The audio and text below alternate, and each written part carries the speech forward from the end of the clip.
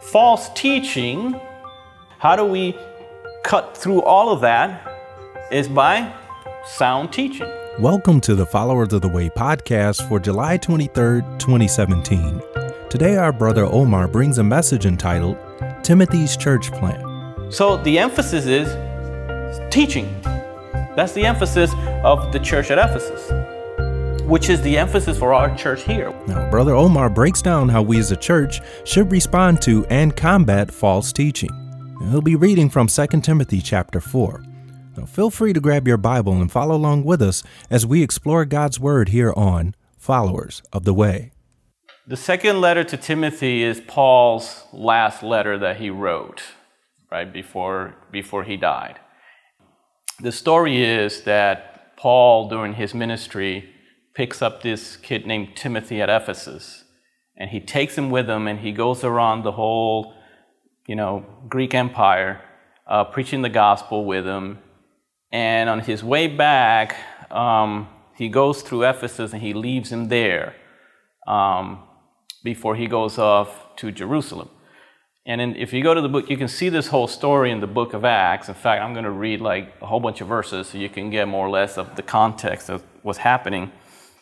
And in Acts chapter 20, verse 17, Paul is on his way back, and Paul understands somehow that he has to go to Jerusalem, and on his way there, he drops off Timothy because he's going to go to Jerusalem and he's going to endure persecution, affliction, and he doesn't even know what's going to happen to him there, but he has to go to Jerusalem.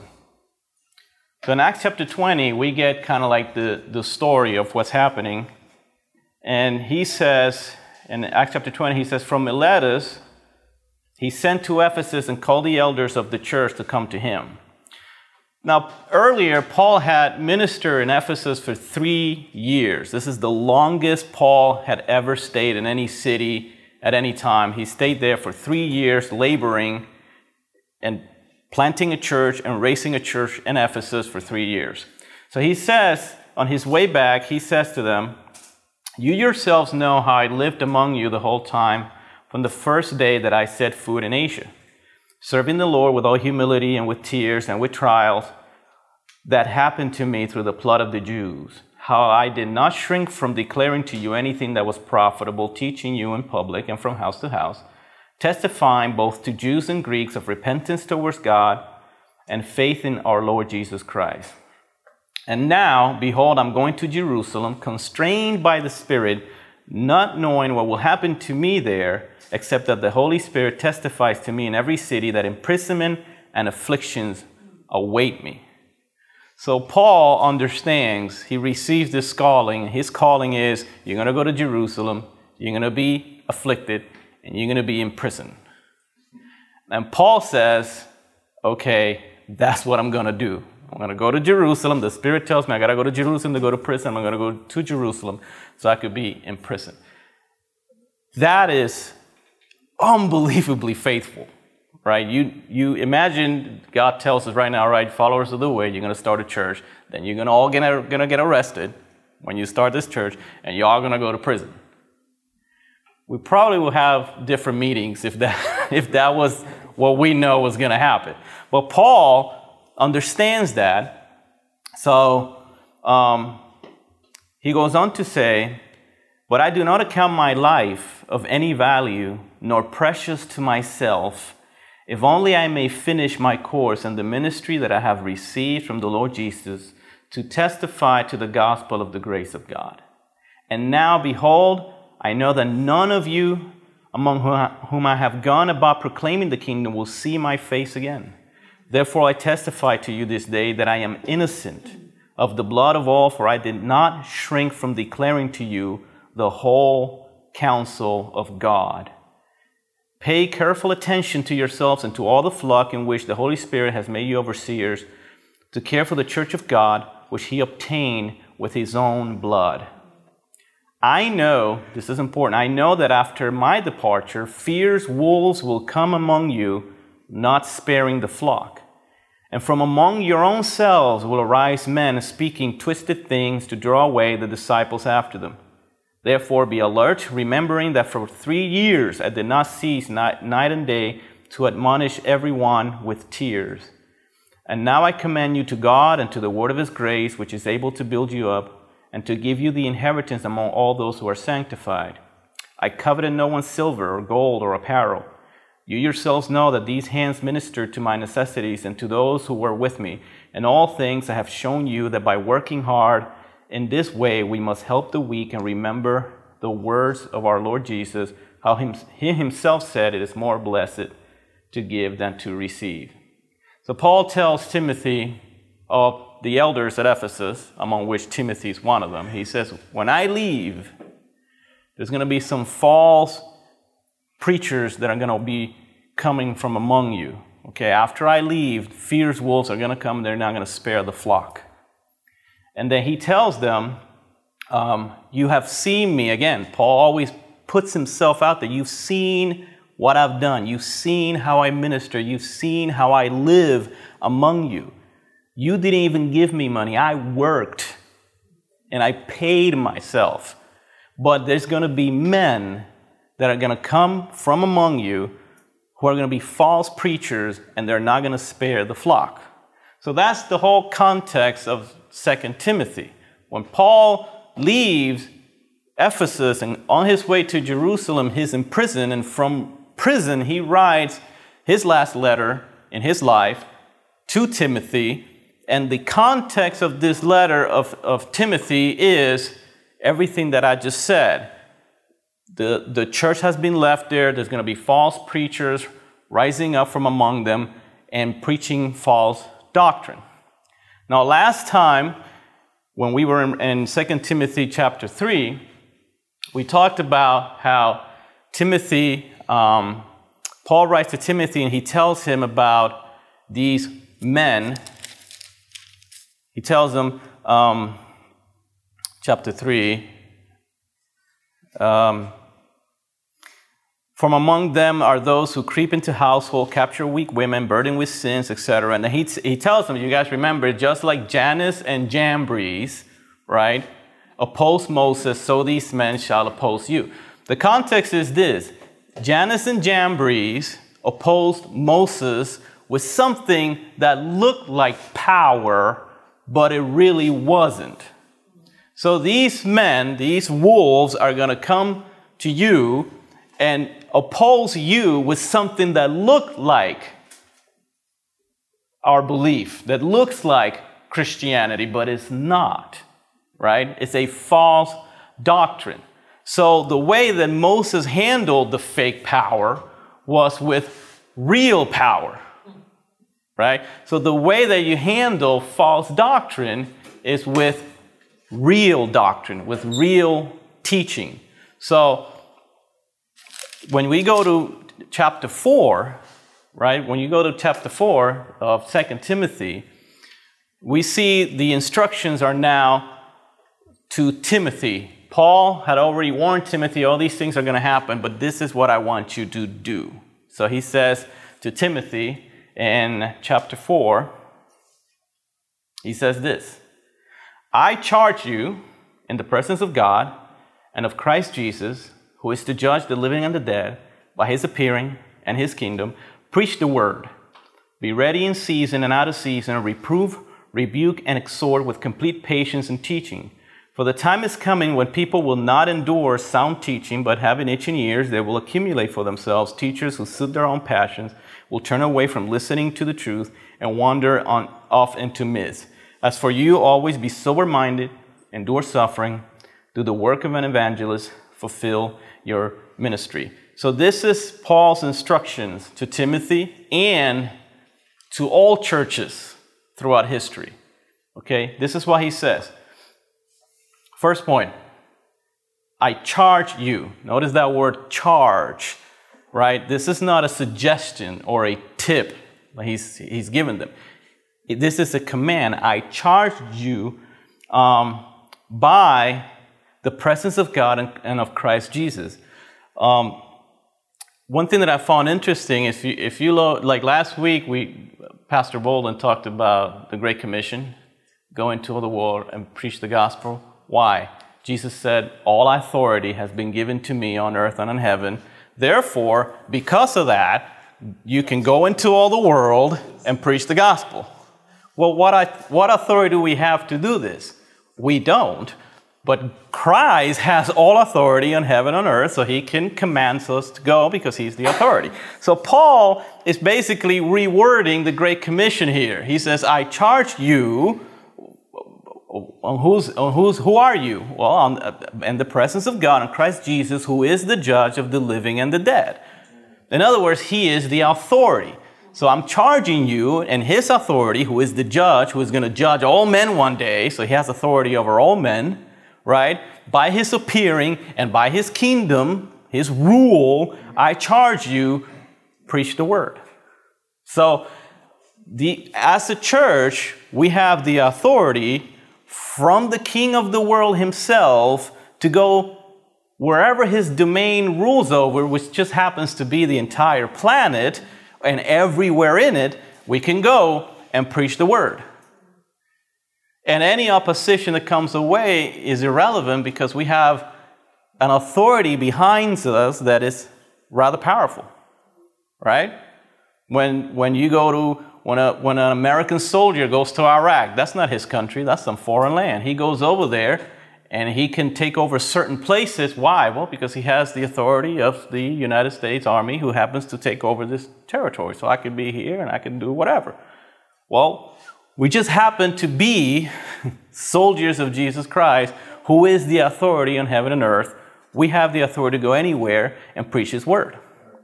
Now, notice, this is a charge. This is a command. We've been given this charge, the same way that Jesus commissioned the disciples, so he commissions us. So,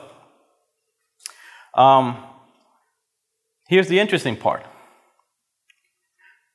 Preach the word, be ready, in season and out of season. What does that mean? That means all the time, right?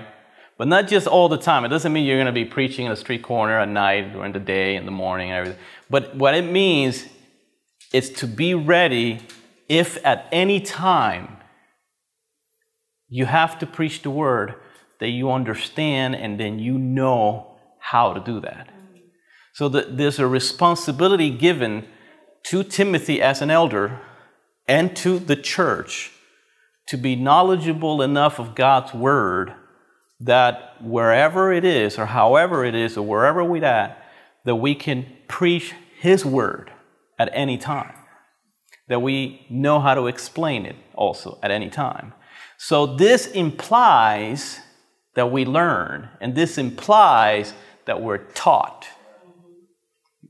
So part of ministry in Ephesus and here in Claremont is that we teach and that we learn. That's a big responsibility of not only those of us who come up here, but all of us here in this room, that we are taught and that we learn, and that we are in turn able to teach others in season and out of season. One thing that I find interesting is that the Apostle Paul had this crazy idea that the Bible seems to apply to everything. And we have this problem, I believe, that we don't realize, that we have this notion that there are spiritual things here, and then there's like secular things here. And that the Bible and church is good for this here, but this here is a whole nother thing. There's we can go by worldly wisdom here or something, right? We can use common sense here, right? That's not the New Testament. In the New Testament, you have the Bible, which covers everything. So in season and out of season is not just at all times, it's also in all things. Because all things, whether you like it or not, are a gospel issue. All things. Whether somebody is lost and need salvation to go to heaven, that's a gospel issue. If there's people somewhere that have no food and they're in poverty, that's a gospel issue.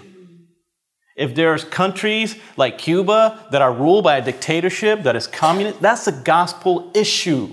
Because the Bible doesn't leave room. There is no neutrality. There's no such thing as secular anything, right? Because there's no middle ground. Jesus said, you're either with me, you're against me, right? So you're either going for my kingdom or you're against me.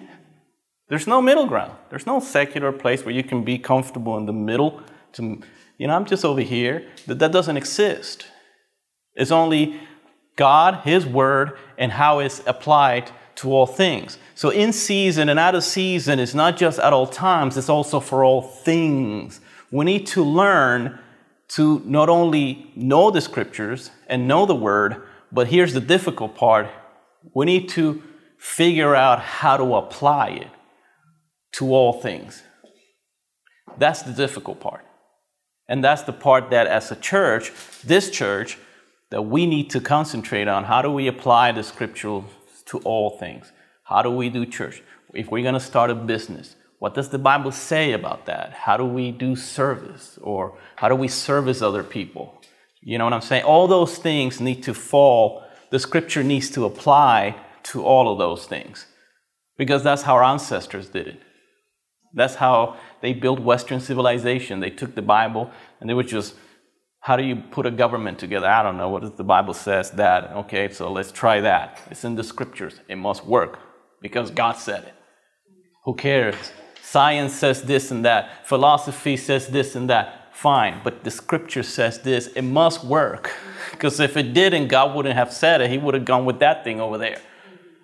But He didn't go with that thing over there. He went with this thing over here. So we're going to go with that.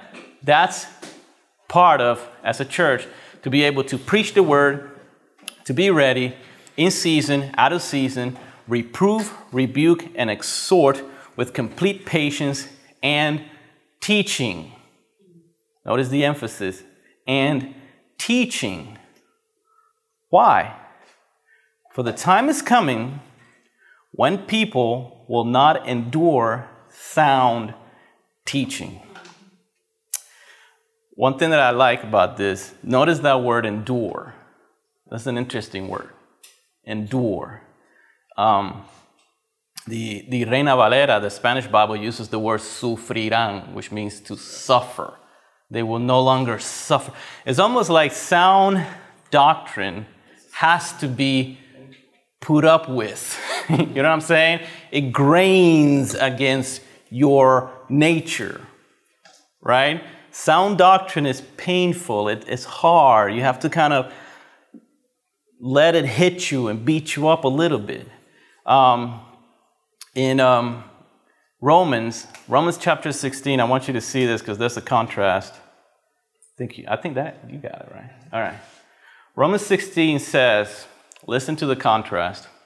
I appeal to you, brothers, to watch out for those who cause divisions. This is the false teachers. And create obstacles contrary to the doctrine that you have been taught. Avoid them. For such persons do not serve our Lord Christ, but their own appetites. And by smooth talk and flattery, they deceive the hearts of the naive. You see the difference? False teaching is what? Smooth, right? Flattery, nice. You like it. That's the difference. Sound teaching is you have to endure it. You have to suffer it. It needs to break you up. False teaching and false doctrine is soothing and smooth. It satisfies sinful passions and pleases the emotions. Be weary of preachers that are smooth and soothing to your ears. If you listen to a man and his sermons are very nice, very, you feel really good when you are done. You don't feel any type of conviction. You don't feel like something inside of you has been pushed, right? that your nature that is inclined to slap people at Subways who don't get your sandwich right, when that stuff is not turned inside of you, you're listening to a man who's smoothing you. That's false teaching, is smooth, right? The other thing that he says, they will not endure sound teaching. Now, in the English, most of the versions that I've seen use the word sound. The Spanish Bible uses the word sana, which means healthy, right? Now, the Greek word is hygienos, where you get your word hygiene, right? So, sound doctrine is healthy, right? It's like medicine. You're sick. Sound doctrine is medicine, right? And sometimes medicine does not taste good. You know, it makes you feel bad as it's healing you. That's how sound teaching is. False doctrine doesn't do that. It will never do that. You can listen to false teaching for years, never be convicted, never grow in grace, never learn the scriptures, never learn how to apply them. So the command from Paul to Timothy as an elder, as a pastor, and to the church that he's going to pastor is preach sound doctrine. Even if people don't endure it, you preach sound doctrine. Because the time will come when they will not endure sound teaching, but having itching ears, they will accumulate for themselves teachers who suit their own passions. Now, when I was younger in the faith, and a little bit less customer friendly, I guess that's the word.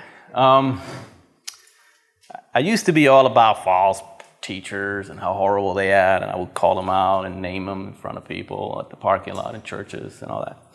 And one thing that I noticed about this verse is that who's responsible for the false preachers? The people, right? What he says, people will not endure sound teaching, having itching ears, they will accumulate for themselves teachers to suit their own passions. The people responsible for false preaching is people. Because you can't have a supply without a demand. It's people who are no longer willing to endure the sound doctrine. Because it's, like I said, it's not smooth. So you may grow weary of it. And they accumulate for themselves false preachers. They pay for them, they support them, they listen to them, they buy their books, etc. It's the people themselves that raise up these preachers. So the responsibility of the elders of a church, of followers of the way, is to teach sound doctrine. The responsibility of the church is to be willing to receive it. Because if you don't receive it, then you will accumulate to yourselves false preachers. So it's a dual thing. You see what I'm saying? As the leadership command is to preach sound doctrine, the church's command is to be able to receive it and to be able to learn it and to be able to absorb it and let it work in your life. All right. And then he goes on to say, as for you, that's us here, as for you, be sober-minded. I had to look up what that means, to be honest. Be sober-minded. To be sober-minded means to be serious about truth. In other words, to be serious about not only looking and finding what is truth, but to be careful and serious about how you handle truth. So as leaders, it's the command of Paul to Timothy to be sober-minded as how he handles truth. The idea is to be serious. The idea is not to be like wishy-washy, to be a church that There's a lot of fun that happens in the pulpit, but the idea is to be serious, to be sober-minded, to be, when it comes to the truth, that you be able to approach it in a way with reverence. When I was a kid, you couldn't even go to the pulpit. You remember that? Like, you couldn't even go because you will get slapped by all the old ladies. Because it didn't matter if she wasn't your mom. She could slap you for whatever reason.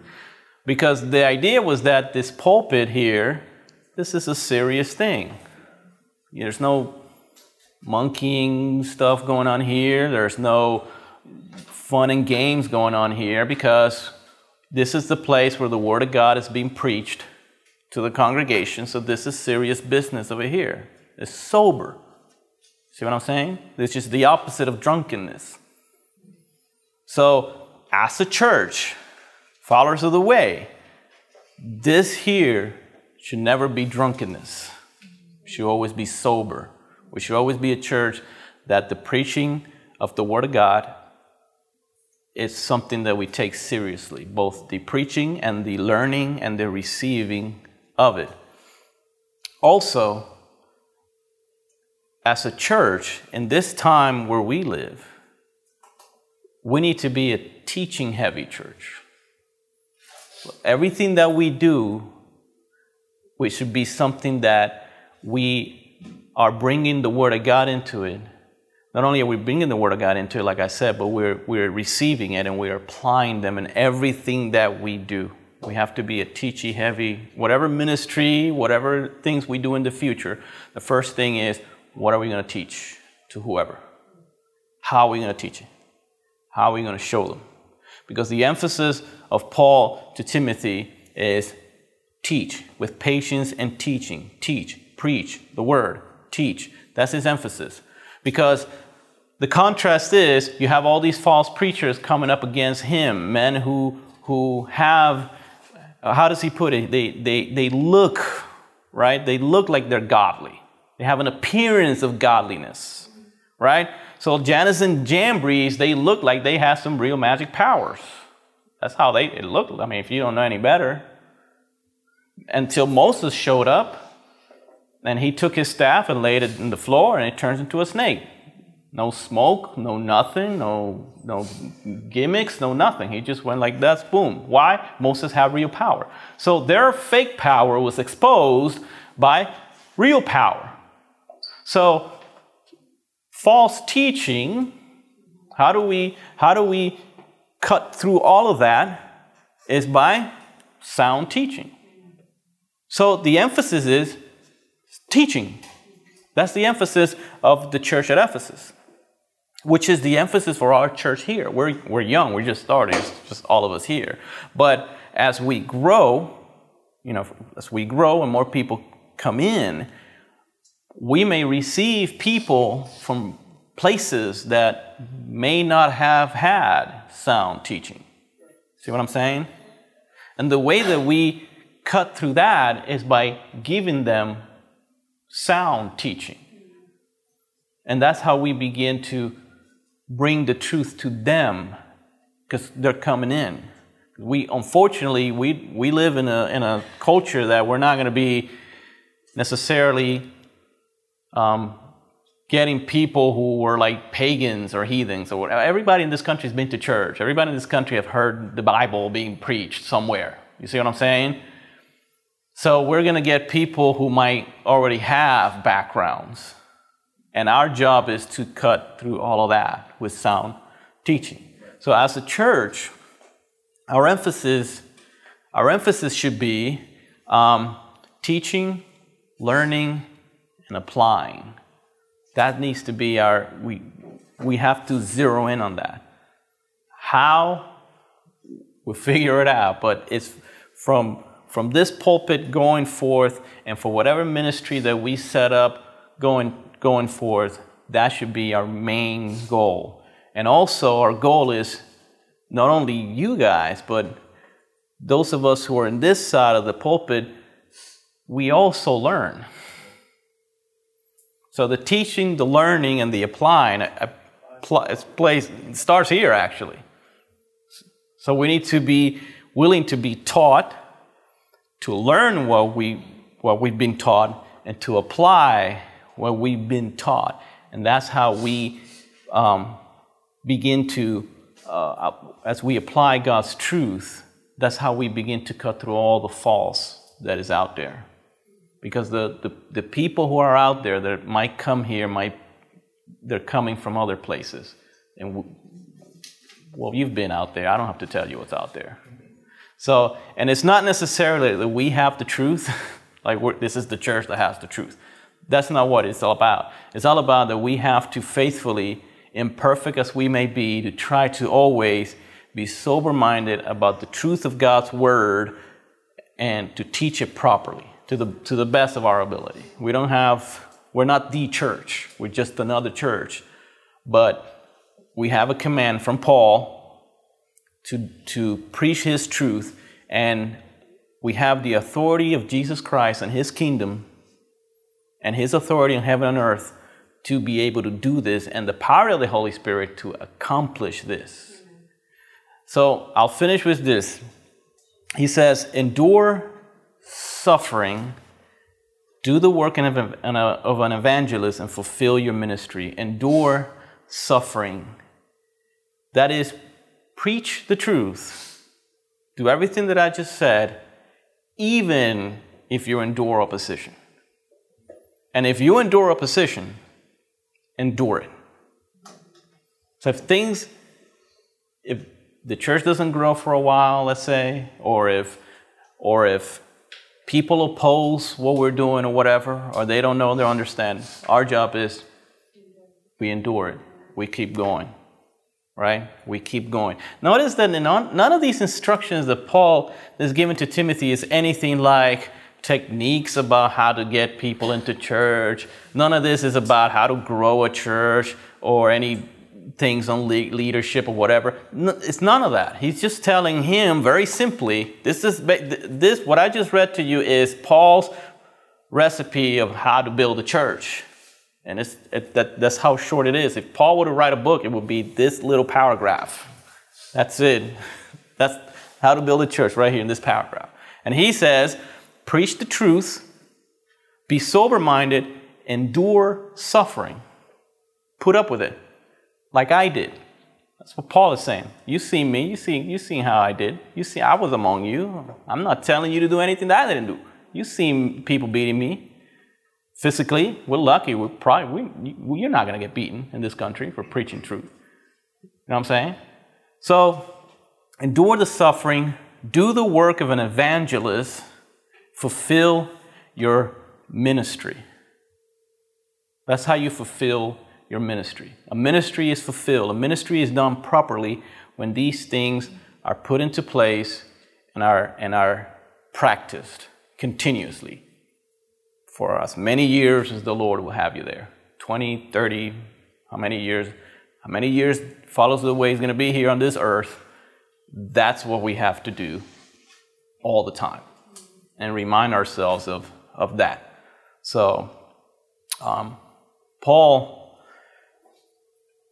Paul's life was such a reflection of this. That's what makes this so much more powerful, is that all the things that you read here is what he did. That's what he told the elders at Ephesus. I did not shrink from declaring to you the whole counsel of God. I didn't skip the rough parts of the Bible. I declare them all unto you. Heaven, hell, fire, whatever is in the scriptures, I declare them all unto you. I went from house to house. I prayed with every single one of you. I admonished you with tears.